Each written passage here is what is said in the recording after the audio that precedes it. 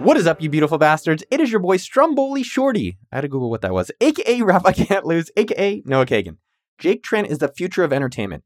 He is popular on YouTube making video essays about how the ultra wealthy evade taxes. I'm trying to find out how they do it. To videos about the economics of the mafia. Jake is one of these kids that started out watching YouTube from a very early age, wanted to do this as a career, and has actually made it happen after a really long slog, and now has over 500,000 subscribers. If you've ever wanted to learn about how to iterate, find your audience, and become a full-time content creator, you're going to love this episode. There's 3 gigantic things you're going to take away. Numero uno, what business lessons we can learn from corrupt countries and enterprises like the mafia, how Jake was able to differentiate his channel when it wasn't working and actually grow now exponentially, and 3, what Jake's research on corruption, greed, and the global economy, wow, sounds so serious, has taught him about the future. Enjoy those 3 things plus a bunch more ear nuggets along the way. Before we dive into this show, make sure you're subscribed to my YouTube channel. That's youtube.com/okdork. And go subscribe. Why there's so many subscriptions? They're all free though, don't worry. That's appsumo.com, the #1 digital marketplace for entrepreneurs. So if you are buying or you want to sell software, books, or courses to other entrepreneurs, appsumo.com is your new homepage. Also, a special pre-show shout-out listener, Skeen Corey. They left reviews saying, great listen and lots of good information. Longtime listener, and I really enjoy this podcast. Noah provides entertaining, useful, and actionable information. Highly recommended. Thanks, Skeen Corey. I hope you're getting some fresh pow. And thank every other one of you guys and girls for listening to this show. If you want a shout out in a future episode, leave a review wherever you listen to this. I check every single one of them. Jake Trent's Miracle. It's good to be here. It's great to meet you in person. Because I didn't know you're 22. You made me feel real old. I was like, 22. I'm like a dinosaur in this internet stuff, man. Part of me feels like I'm still a kid. Part of me feels like I'm more of an adult. Shit, dude. What do you think of old people? Am I old to you? So, a lot of my friends are older. I seem to get along with older people a lot easier than people who are younger than me or my age. So, most of my friends are older than me. What can you teach us old people about the internet, about YouTube and content creation? I grew up watching YouTube because I remember us canceling cable as a kid just to save money. So, there was a choice between whatever the free channels are on TV. I forgot what those are called, like the local channels, or YouTube. Yeah. So I grew up watching YouTube, and when you do that, you kind of just get an intuitive sense of how the platform works and what people want because you're just a devoted customer of the industry. So I would say advice for older people, really immerse yourself into YouTube and just watch it because you enjoy it. And once you do that, you'll start to understand like what works, what doesn't work, what people like, what people don't like, why people watch. So that would be my advice. Just full immersion. Well, I think what's fascinating about that is like that most like your generation, like are you a millennial technically? Yeah. Are you like even before millennial? What's the next thing after that? I think it's called Gen X. Gen X, really? I feel like I'm confused by all that shit. Or Gen Z? I can't remember. You're like Gen Zero, dude. You're like the next one. You guys literally grew up on it, and like one of the top jobs was becoming a YouTuber. Yeah. You've seen this data and stuff. So like you're literally that person, and that you actually have a career. Yeah. Like you make 6 figures. What I don't even know your number, but you make like 6 figures doing this stuff. Yep. And that was literally the goal of mine because I grew up watching YouTube, and especially in like middle school, high school, I started watching a lot of tech channels like Linus Tech Tips and MKBHD, Marcus Brownlee. Both were still around right now. Both were still amazing. And I just got really sold on the idea of being a YouTuber and just having fun creating videos and getting paid for it. So yeah, that was the goal. It kind of worries me because kids these days want to be YouTubers instead of like being an astronaut. Yeah. So maybe that's not a super good thing, but it is what it is. Well, how many of your friends wanted to do it? My friends? None of them, really. Like, I was thinking about, how many people want to do it? How many people do it? How many people stick with it? That is true. It's a very, very small number. And I don't think any of my friends wanted to be YouTubers. I guess it's the same with any big career goal. Most people say they want to, but they don't do it. But it's a very small number.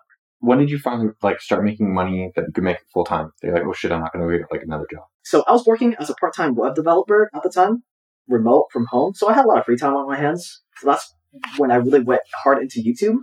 And I was living with my parents at the time.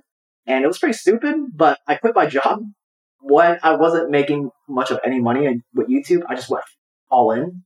Probably wasn't the smartest idea. It was good because I was living with my parents, so my expenses were pretty much nothing. But I made it work. There's a benefit of that where you burn the bridges on the ship. So the only way forward is to make it work or die. That was a big benefit. I'm not sure if I would recommend that to people. I mean, it worked. Do your parents think you're crazy? I'm thinking of like these Vietnamese immigrant parents Definitely. They're like, hold on, what? Like, would they like discourage? And then they're like, Yeah. they have to tell with their friends, like their son is a YouTuber. This is a really good, funny guy that makes like Asian humor. His name's like Steven or something. But he makes videos like that where my son is a YouTuber.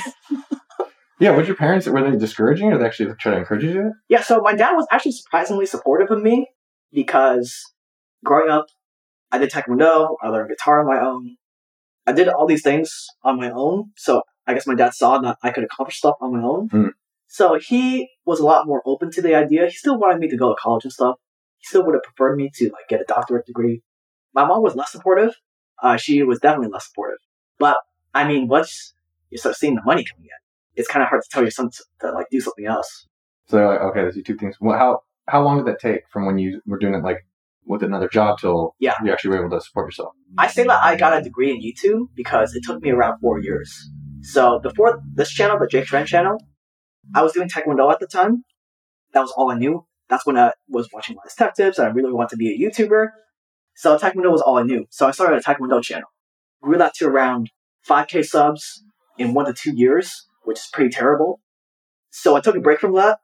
That's when I went to college, became a web developer, then went back into YouTube.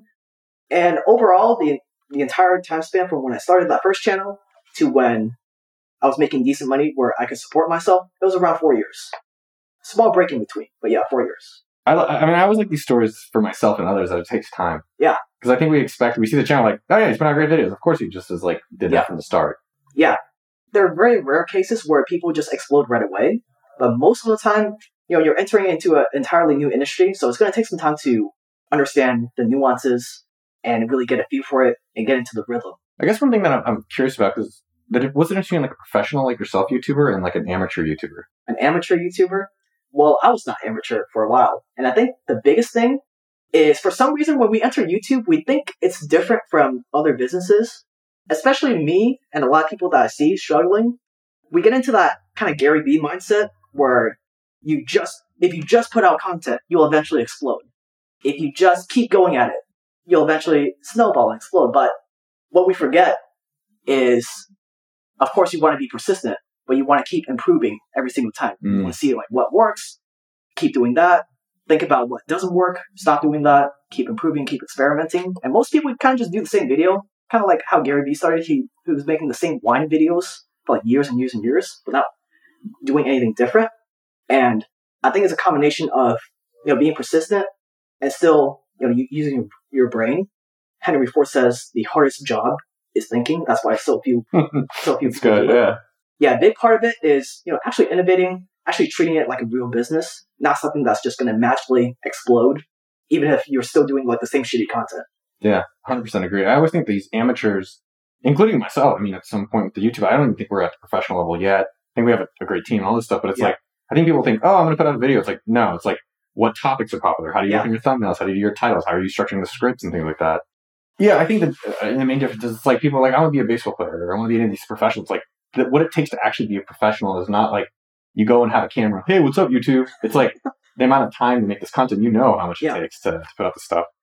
One thing I wanted to address and then get into some of your specific content was early on, you kind of just copied, I guess, or you made very similar videos to Graham. So maybe talk about the early days and then how did you decide to evolve, which then I guess exploded the channel? Yeah, so when I first started this channel, the Jake Tran channel, I was a big fan of Graham at that time. He was like my favorite YouTuber.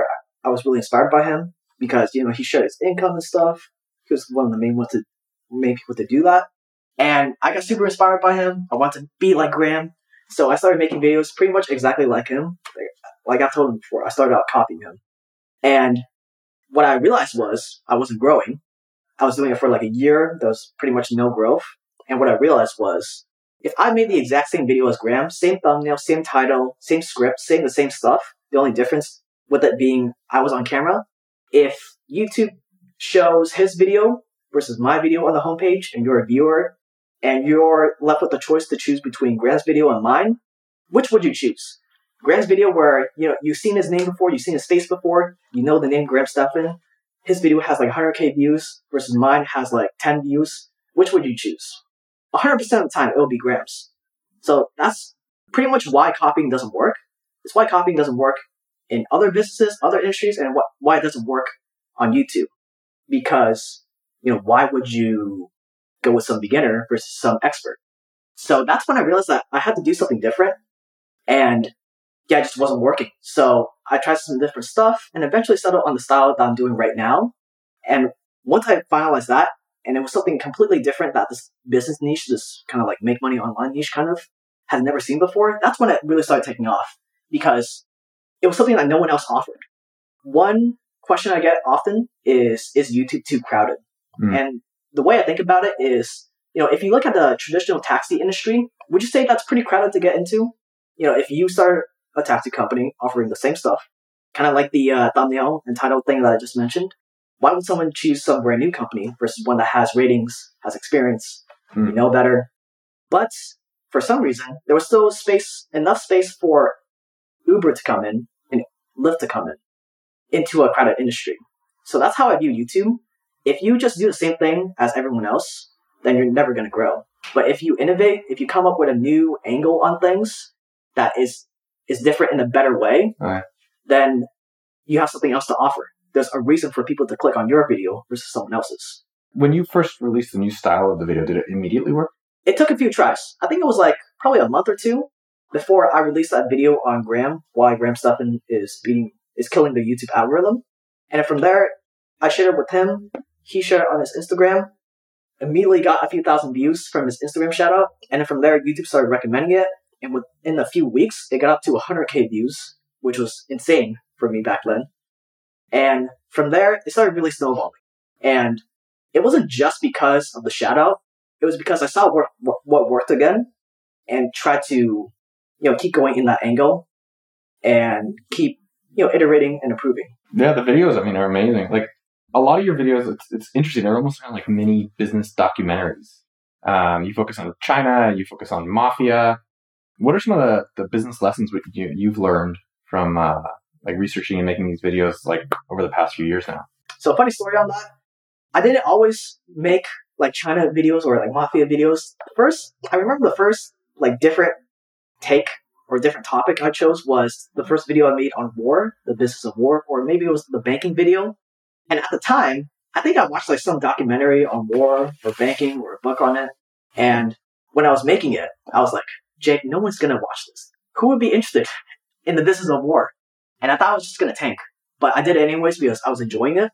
And now, both the mafia video and the business of war video are some of the most viewed videos on the channel. The mafia one's over 1 million. I think the war one's close up there too. So that was interesting. Again, I saw that it worked, so I kept going in that direction. So I think what's fascinating is you're like, oh, I'm going to copy Graham. And then you're like, well, let me study Graham. And then let me actually go into topics that are trendy and I'm curious about. So mafia, Chinese. What types of general business lessons for everybody out there have you kind of observed from researching these things? Yeah, actually just thought of something pretty cool. Copying Graham. What I did worked. So Graham's style worked because when he first started, no one was doing that. At that time, at that moment in business, his style of sharing his income, talking on the camera about these things in his specific way, in his really authentic, genuine way, that was new. So at that time, that style was new. It was something new to offer to the marketplace. So it worked then. But as Peter Thiel says, a guy that I really like to listen to, every moment in business happens only once. So at that time, what he did was innovative. If you do it again today, you'd be copying him. So wouldn't it be innovative? So from the China stuff and the mafia stuff and the business of war stuff, what were some of the surprising stories? I think the biggest thing to see from China is you can imagine China like a company. If you imagine the US and China as corporations, China's corporation would be a corporation run by a hard-hitting CEO that has a final say in everything, has the final executive action. They can take action and change and pivot at any time that they want, super fast. So they're a lot more agile. Whereas the US would be a corporation that's run by a board of directors, that they have to waste time coming to a consensus on everything. Everyone has equal say. So they move a lot slower. So that's the benefit of an authoritarian government where one leader has the final say in everything versus something like a representative democracy that the US is. It's literally like, if you imagine it as two corporations battling against each other, who's going to win? Well, the one with the CEO, one single leader, is probably going to be a lot more efficient and move a lot faster than a board of directors fighting each other. Like, how do you figure out how much to learn? Right? Because there's the people who are like experts in China. Yeah. And then I guess, you're approaching it as like an entertainer of sorts. Yeah. It definitely wouldn't be possible without these experts because that's who I learn from. I read books, watch documentaries, watch YouTube videos. So it's kind of a balancing act. There's no like really set standard. It's until I feel like I know enough to talk confidently about this and know enough to know that this is pretty much true. There's always like debates on the nuances, but until I have like enough certainty. Well, it's interesting. You're kind of getting paid to learn. That's exactly how I think about it. Yeah. That's one thing that I really love about what I do is, all the stuff I've always wanted to learn about. I've always been interested in how war works. And now I kind of just get paid to do it. Yeah. And so I was just thinking like for Cooper, the guy who's helping film, and for people out there, it's like, if you're interested in killing people, which you are, if you're interested in these other things, like there is an opportunity either to go kill or, kind of create content around it where you get to learn and make a career out of it. Especially for videos like the Silicon Valley video, the Tech Monopoly video. Those are things that are actually useful to know that I got paid to learn. What were some of the insights from the Monopoly and the Silicon Valley? So the Monopoly video, the tech monopolies like Google, Facebook, etc., they're all different from traditional monopolies where you create a monopoly by buying up all the assets of the industry, the entire supply chain. Today, the monopoly is more of getting users to get integrated into your platform where it's really hard to leave. Google isn't a monopoly because they bought up all the search engines, not necessarily. Google is a monopoly because we keep using Google even though they do stuff that we don't like. Like, there's plenty of stuff that I don't like about Google, but man, their services are so damn useful. I mean, your livelihood now is from Google. Yeah, and everyone else uses it. So Facebook wouldn't be very useful if no one's on it, but everyone is on it, so you kind of have to use it. So that's the really interesting thing about these modern monopolies compared to the old monopolies like Rockefeller. So Facebook and China and the mafia and these different things in terms of the business lessons, like I guess in terms of creating a business, you can create a business learning and documenting what you're learning and making that in your own unique way, which I think is a really great point because even in our channel, I think we're putting out content that sometimes is like, oh, we think this is popular stuff that's always dead. And it's like, doesn't work. People have already seen that versus like put out one where I was like, oh, how I retired early. I was just like, hey, here's some things that, I don't think anyone should ever retire. And here's my journey about it. And that video is doing really well. So I guess in terms of these business lessons, what other things do you think if someone's starting a business or growing a business, you're like, oh, like, for example, do you think it's better that people should be dictators in these companies? Or should it be a democracy? Do you think mafia in terms of doing corrupt things is good? I guess I'm like, curious how people can approach business from all the things that you've been researching and, exploring. Well, whether it's the mafia, whether it's China, getting countries in Africa in debt, all of them, it all comes down to solving a problem. So I think money is an outcome of providing value. So if you understand that basic cause and effect relationship, that basic equation, if you create value, you can get money for it.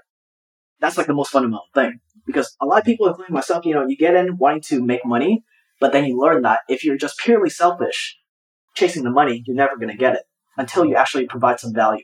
For example, the reason why countries in Africa get in debt with China is because they're providing a value that they couldn't get from the US or Russia. With the US, you take loans from the US, then they come take your stuff, start a war, kill your dictator, instill democracy. But China is not doing that currently, or at least that's what they're saying. Same thing with Russia's, what they call economic hitmen.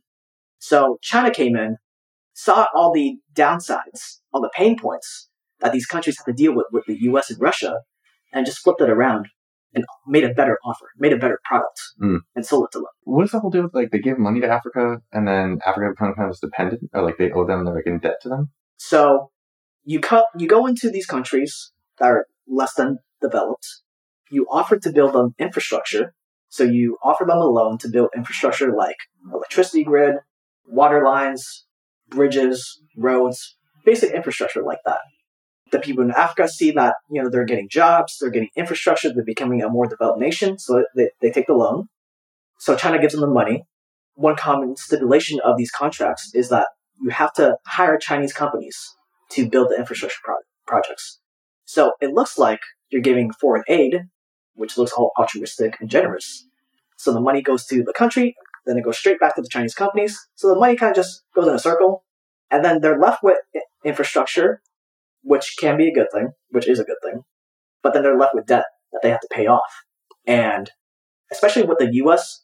used to do this first. Once they couldn't pay off the loans, the U.S. would come in, renegotiate the terms of the deal, take their resources, take their land, etc. They have their politicians under their control now. So it's called debt diplomacy. So do they get to run the country? Does China now get to do whatever they want ever? So I'd be like, if I was Africa, I'd be like, yeah, I'm not going to pay them. Like, I'm not saying that Africa won't pay, but like, they're like, yeah, we're good. Yeah, so from what I've heard, the African countries actually like the Chinese loans because they haven't done stuff like the U.S. yet, like killing their dictators, starting wars. But it's more about influence. Like, if I got a lot of money from this country, I'm a lot more likely to vote in their favor at the UN, stuff like that. And China is now kind of using Africa as China's China. China's overall growth is getting so high, their wages are getting higher, so their factories are now getting too expensive. So they outsource it to Africa. Do they really? Yeah. Yeah, so Africa is becoming China's China. Oh, that's really interesting. Yeah, because I guess China was America's China for a while. Yeah. So I guess it's kind of like everything. Like even with your videos you mentioned earlier, you said, oh, well, now I'm hiring someone else to actually help me make my videos because you've created enough. It's becoming expensive or more affordable to hire someone else to do that. Yeah, exactly. What are some of the other business things that you've kind of picked up or stories like that? Yeah, so one cool thing about the mafia is the central role of government is to do a few things. It's to protect property, so like my stuff can't be stolen. Is to enforce contracts, so if we agree on something and you don't pay your part, I can take you to court and enforce that contract. And to protect you from harm, from violence.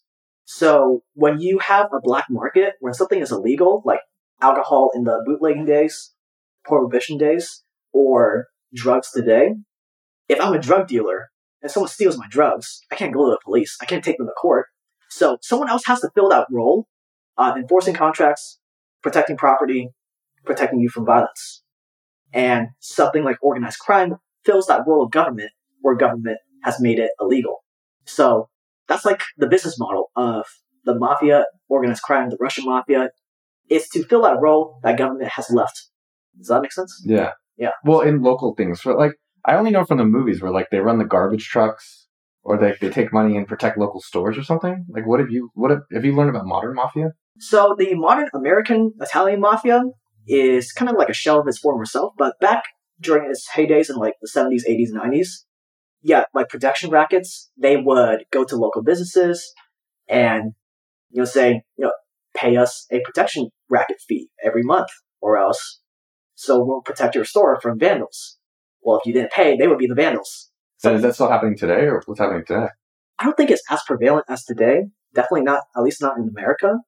But wherever government doesn't fill that role, another person is going to come in and try to monopolize violence. Because that's what government really is. It's a monopoly on violence. Like, they have the power to arrest you, take away your rights, kill you, etc. And they're the sole person, the sole entity that's allowed to do that. But if you're in the drug economy and the government isn't offering you protection, isn't offering you violence on your behalf, then someone else has to fill that role. So you've always been into this stuff? That's like something you've always been, like the violence and the guns and like, I know you're strapped a lot of the time. I've always been like naturally inclined towards violence, so I got into a lot of fights in middle school, like 3 fights or something, and that's when my dad decided to enroll me into Taekwondo to like calm me down so I don't become like a delinquent. Yeah. But something about combat sports, guns, I've always been naturally attracted to, and I feel like there might have been a lot of violence in my family's like bloodline because I'm absolutely horrible at any sports involving like balls, like baseball, basketball, volleyball, football. Absolutely horrible at those. But I've always been able to pick up fighting, combat sports, guns a lot quicker and a lot more naturally. Do you have people reach out? Like, you put a video about like China's corruption, or like do you have mafia reach out to you and like? I get a surprising amount of people reaching out to me asking me how to evade taxes because I put up a video on how the rich evade taxes. That's pretty funny. I get a lot of people reaching out like, you should cover this that's happening in my country. Or I'm a Uyghur, and I can share. A Uyghur is the Muslim minority that's getting thrown into concentration camps, re-education camps in China. That's what they call them. That's the ethnic minority. A lot of people like that reaching out. I just thought there would be people like trying to harass you or like attack you. Not yet. That's a good thing. You were saying how do the rich avoid taxes? So it's a little bit different these days, but if you do it illegally, it's via like shell companies in tax havens. It's a little bit different today, though. Governments like the U.S. have cracked down on tax havens a lot, so it's a lot harder to do today. And I still have to research more of how they go about doing it legally. I mean, was the video more about like the Irish stuff, or like Ireland and tax havens like that, but more of the small tropical islands like Seychelles, Puerto Rico stuff. Puerto Rico's legal.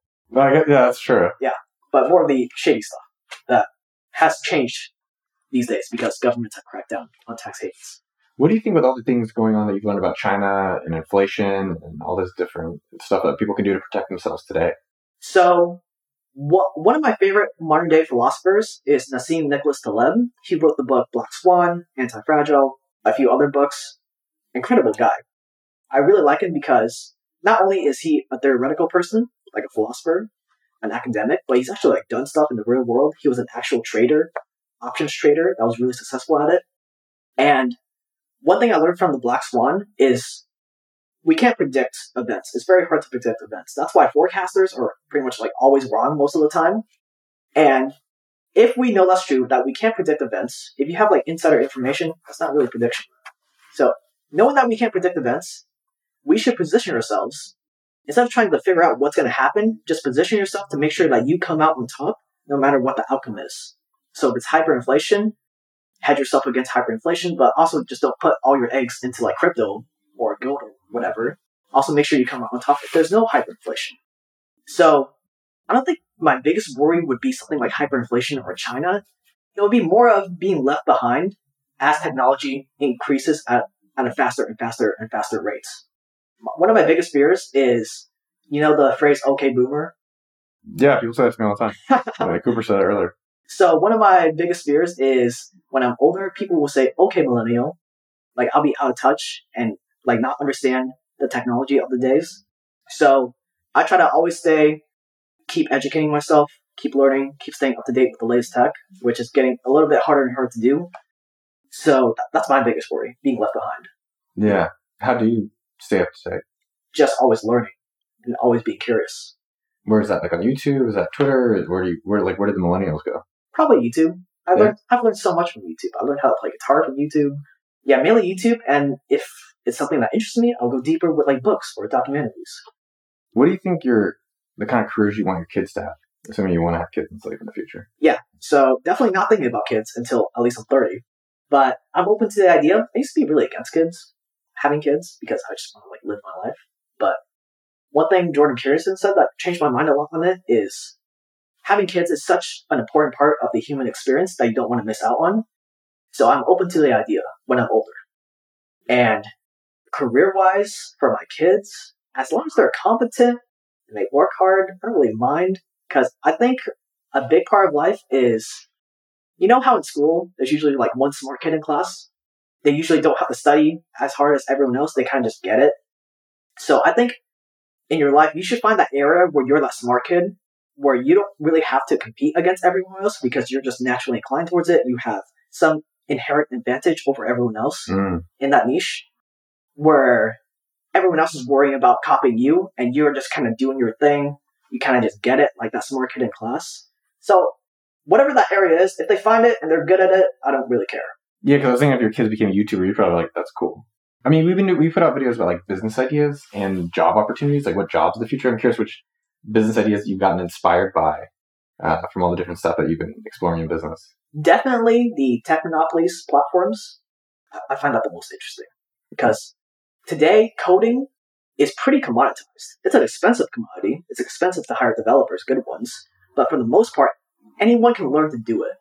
So what's going to separate your little coding project from another one is how you market it, and if you have that platform advantage of having people sucked in into your ecosystem, kind of like Apple, kind of like Facebook, Google, etc. AppSumo.com. Absolutely, appsumo.com. Okay. Check it out with the link below. Yeah. So, yeah, that's the biggest advantage, being that coding is pretty commoditized. And so it's more thinking about what business ideas you can do to build up your own direct audience or your own, like, you have the ability to communicate to people whenever you want to create something. That's more, the platform stuff is more of like my personal interest, but again, I think it comes down to like what business you should go into or industry. It would be the one that you're most naturally inclined towards, where you have the most inherent advantage. Because there's not many people out there that are all at the same time into movies, into film, into war, into China, into geopolitics, into everything else that I talk about on my channel. It's pretty hard to compete against me. So you should find that area where it's really, really hard to compete against you. I like that. Yeah. Yeah, because I feel like there's times, I remember 2 years ago, I was doing the YouTube stuff, or 3 years ago, and I was putting out videos about how we're running our business and how we're making money. And it did okay. People watched it, people liked it, and it was good. But I'd see other people putting out the same content. And I know they don't have a business like AppSumo does. Yeah. And I was kind of like discouraged, and also like, how do you stand out? But then I think it's also figuring out how do you just stand where there's no one else even standing. And hopefully, obviously, you can hope consumers and people want to enjoy that. But it was definitely I think I'm still working on that with our own channel. Yeah, and some people might be pessimistic and say like they don't have that niche where they have like an inherent advantage. But the way I think about it is, our society today is built by humans, and you're a human, so there's probably a place for you somewhere. I hope so. Yeah. Don't think there's a place. I mean, I guess one thing I was wondering earlier is like, what are the things about millennials that more people could try to understand? Like, one thing that you were talking about I thought was interesting is like, so much of your knowledge is from YouTube. Like, so did you finish college? No, I studied computer science. Yeah. Landed my first web dev job from a college friend while I was still in school. Did that for a while. Built a SaaS app because that was my first real take on entrepreneurship. Didn't work out at the time, but I leveraged that app to land a really good web dev job. And that is when I quit, because that was my goal of college, was to land a job. And I did it. So that is kind of fun. The goal of college is theoretically to get work, and it's like you got it. So you left. But I guess it's interesting. So much your education. Like that SaaS app I built, I learned the basics of coding in college, which was super, super helpful. But the whole app was built from a Udemy course from this guy, Nick, for like $15 or like $50 or something. And I learned like this incredibly valuable skill of how to build a SaaS app from an online course. Just always educating yourself, especially online, because pretty much everything is available online. So that's one thing. Anything else surprising as a boomer? What is old to you, by the way? Like, what age is old? Straight up. You don't know how my feeling. I'm curious.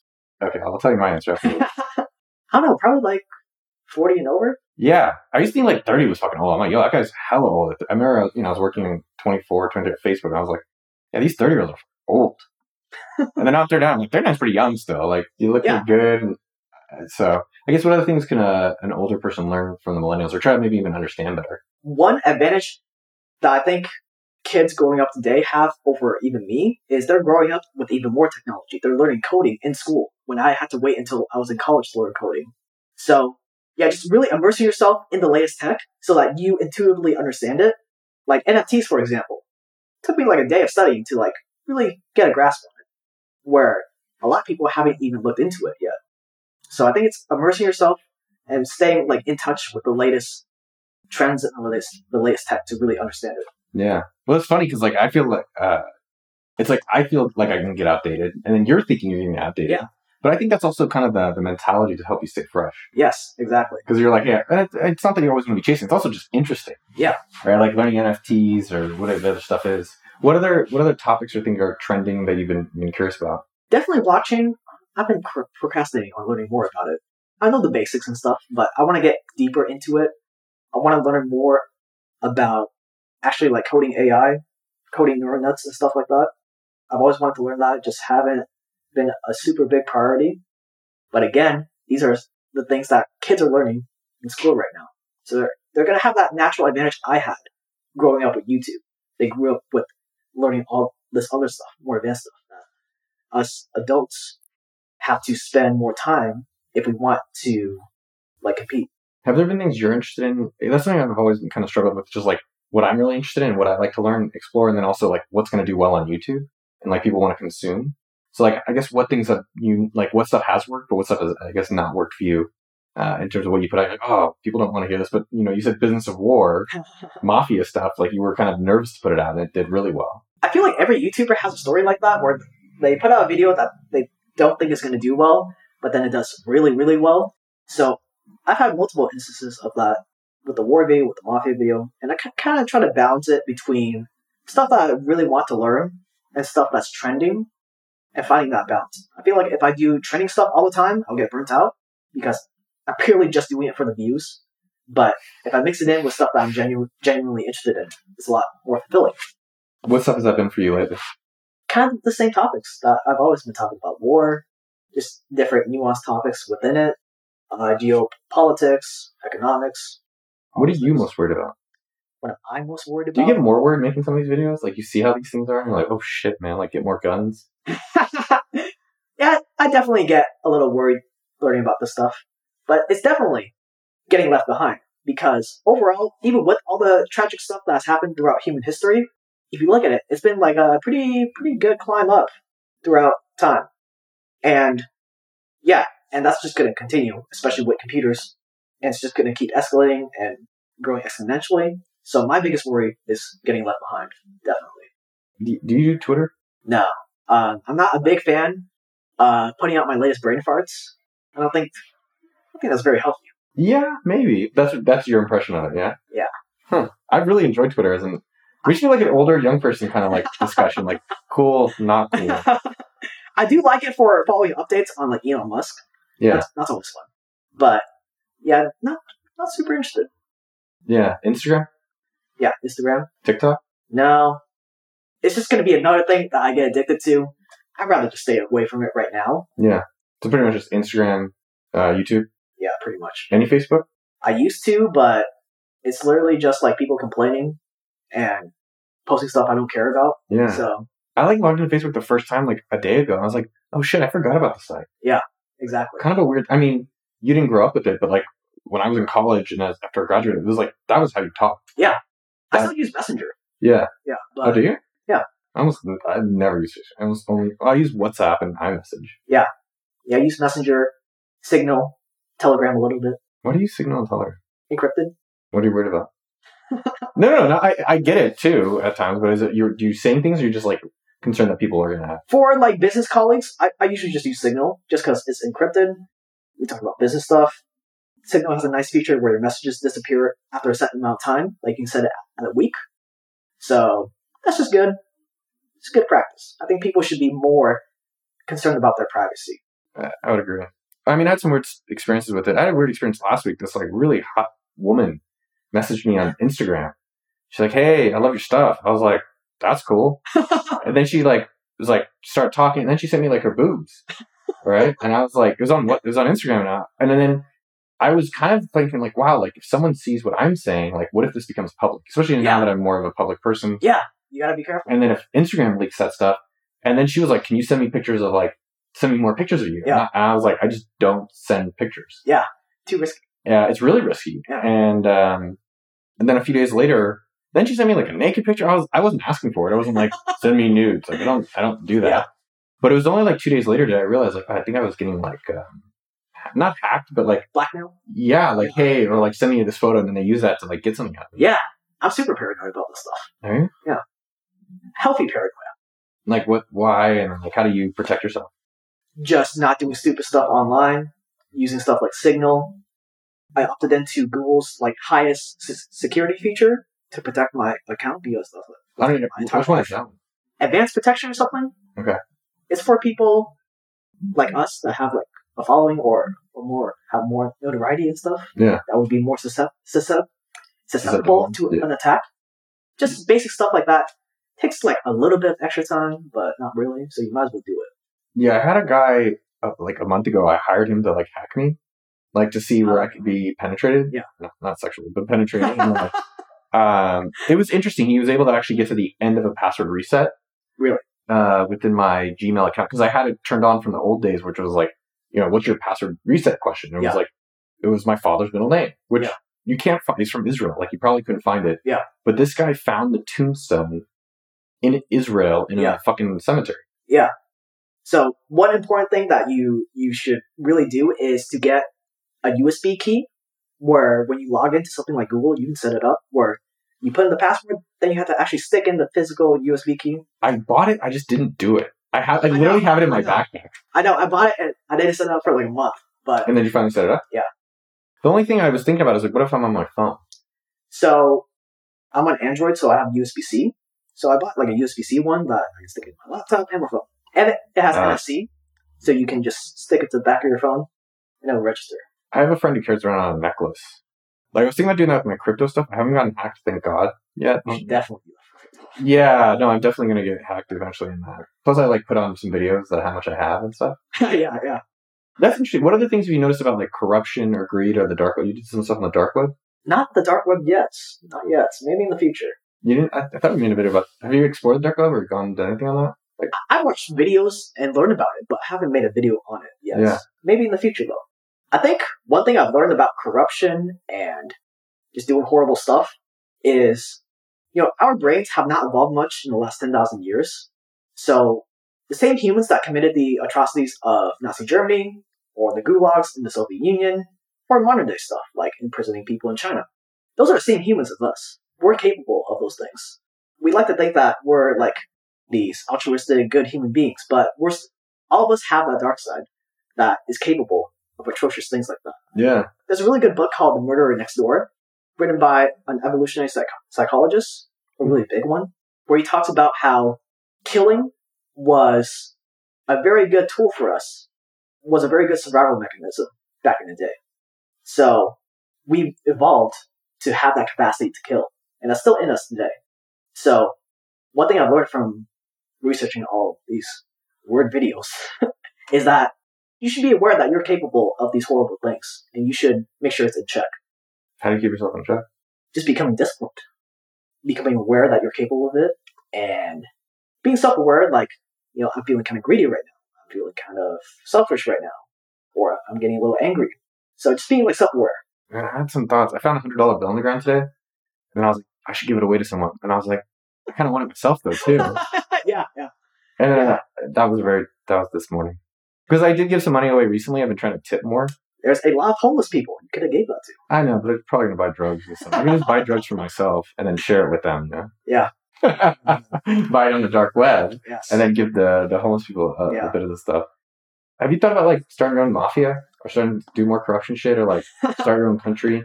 The illegal stuff, probably not the best idea because I put out videos on that, so I would be like obvious suspect. Other stuff, legal stuff, is not out of the picture. Not out of the picture. Nothing right now, though. Last thing I was kind of starting to curious about is just like the business economics of a content creator. That and also just like the process of how you actually made this a business. Like, what does that look behind the scenes? Like, what's inside the kitchen? It takes me around a week to make a video. That's why I only put out one video a week. And I usually spend like a few days researching and writing, doing the voiceover. Then the rest of the time would be editing the video, and I'll be uploading it. So not super complicated. And then you said you hired people to now do it? Yeah, so I'm building up a team. I keep this stuff on the down low. But yeah, they help me out a ton, and I am addicted to outsourcing now, leveraging my time. I just realized the power of why people say other people's time is the most powerful form of leverage, because that's like your whole lifeblood. That's it, your entire life is the time you have. So if you can buy back that time in a profitable manner, the price you're paying someone is less than the money you're bringing in, then you should really, really do that because you're buying back life. So I've been pretty obsessed with that lately. What do you find the most valuable in terms of like hiring other people? No, but like an editor or like thumbnail? Like, so we have a thumbnail designer, we have an editor, we have a social media in-person producer. Like, we have a lot of people relative to the amount of content we put out. Yeah, I guess you could say the same for me too. I have a few editors, a thumbnail designer, a virtual assistant, hiring some other roles right now, looking to expand. And I think it's just setting up systems in place where I kind of think of business like an algorithm, going back to my computer science days, where you have inputs, so you, people you hire, etc., and you should come up with an algorithm, a step-by-step process, where you get the same exact result, a great product out every single time. So that's tough. Yeah, how the fuck do you do that? I feel like we do these videos, I don't know, at least on our channel, it's like, I think you've gotten better, but it still feels so hit or miss. You kind of just get into the rhythm of things. You get a sense of what goes viral, what doesn't. I'm still working on that. I wouldn't consider myself a master until I can consistently hit like 1 million views per video. When I get to that point, I'll consider myself a master, but I'm not there yet. I'm still working on it. But yeah, you kind of just get a sense of like what works, what doesn't. Part of it's like an art form, part of it's like business. Yeah. What are you looking forward to with all this stuff? I know you said by 30 you want to either be like retired from it or you take all the money and go into something bigger, but like just in the near future, like what stuff are you excited about? The stuff you're exploring? In the near future, yeah. So one big goal right now is to start a back-end business that's completely separate from YouTube that can operate like on its own. I can like market it as a separate product, separate company, where it's not so reliant on YouTube. So if something were to ever happen to YouTube, I have something else to fall back on. It's its own thing that can operate completely separate from YouTube. But I can also promote on my channel and stuff. So I'm working on that right now. Don't want to get into too many details because it's still in like the idea phase. Yeah. How are you thinking about that stuff? Just the non-YouTube revenue. So right now you have channel sponsorships, which someone might sponsor. Who are some of the sponsors? We have a ton. One of my favorites to work with is Magic Spoon, these healthy cereal. Oh, yeah. Yeah, because they're just so easy to work with. They have a great product. I love eating it. They just let me say whatever. They're like super chill to work with. That's one of my favorite sponsors. And so you said you'd get about 50% revenue from that and then 50% from the YouTube ads. Yeah. I like the idea of like hedging, kind of like Nassim. How have you thought about what to create on like off YouTube? So, you don't have to describe what product, I don't care. I'm just more curious how you're exploring that. Because I think there's a lot of people who are like, how do I make money in doing this stuff? Yeah. Like, what is the businesses? Yeah, so it's literally going to be a separate business in a different industry outside of YouTube that I can promote just like I promote any other sponsor. Does that make sense? Yeah, so it'd be like, hey, here's a Magic Spoon, but you actually own the business? Yeah. But you'd want something like relevant to your content, I'm guessing? Yeah, something where it's still relevant to the audience. It doesn't have to be like about movies or video essays or war, but it's still promotable to the audience. Have you started building up the audience like an email list or like outside platforms? Yeah, so I've got an email list and Instagram. They're both pretty small though relative to the subscribers. Are you doing anything with that? Not a big focus. For Instagram, it's really just behind the scenes stuff, and all that kind of stuff. Memes. I say this pitch at the end of every video. And it's just what do you say at the end of it? If you want more behind the scenes stuff, then a lot of kind of stuff, business memes, you can follow me on Instagram at jaketran.io. And it's really just for like the hardcore fans that want more of like the Jake Tran stuff. The email list is really just for notifications when new videos come out every week. And whenever I have like an important update.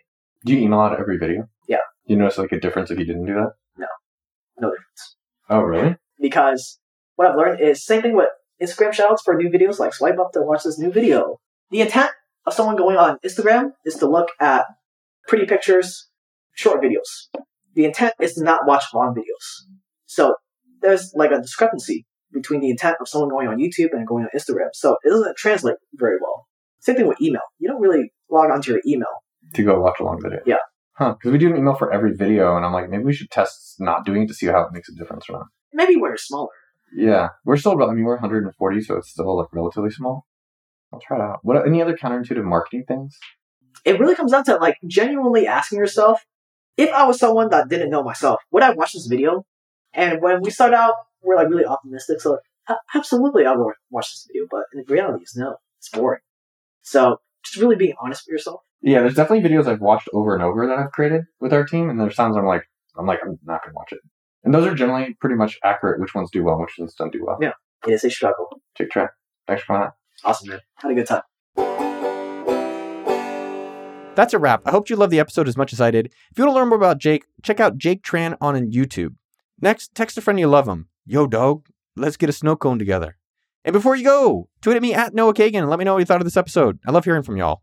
Also, remember to subscribe. Yes, another subscription for free to my email list. That's sendfox.com/Noah. I send exclusive content to email subscribers about helping you on your business journey and fun. That's sendfox.com/Noah. You know AppSumo. Come on, appsumo.com. #1 site online for entrepreneurs. We have amazing deals on software to help you start or grow your online business. Or if you're making software or books or courses, go put it on appsumo.com as well. We have a marketplace now. You can promote it to millions of people. Finally, a couple shout out to my amazing team, Jason at podcasttech.com. These episodes sound like crap, and then Jason puts it in a black box and he poops out amazing episodes. I don't know how he does it. Thank you, Jason. Thank you to Mitchell, Jeremy, Hubert, Jonathan, Sasa, and Jen from the Dork team. These people are the backbone and the front bones. They're all why am I so funny today? Finally, shout out to Jordan Alona and Nick at AppSumo. Thanks for helping landing a solid recruiter. They just brought on Lakin. Lakin, shout out to AppSumo. Thank you for joining the team. Have a magnificent day. What's your favorite children's book?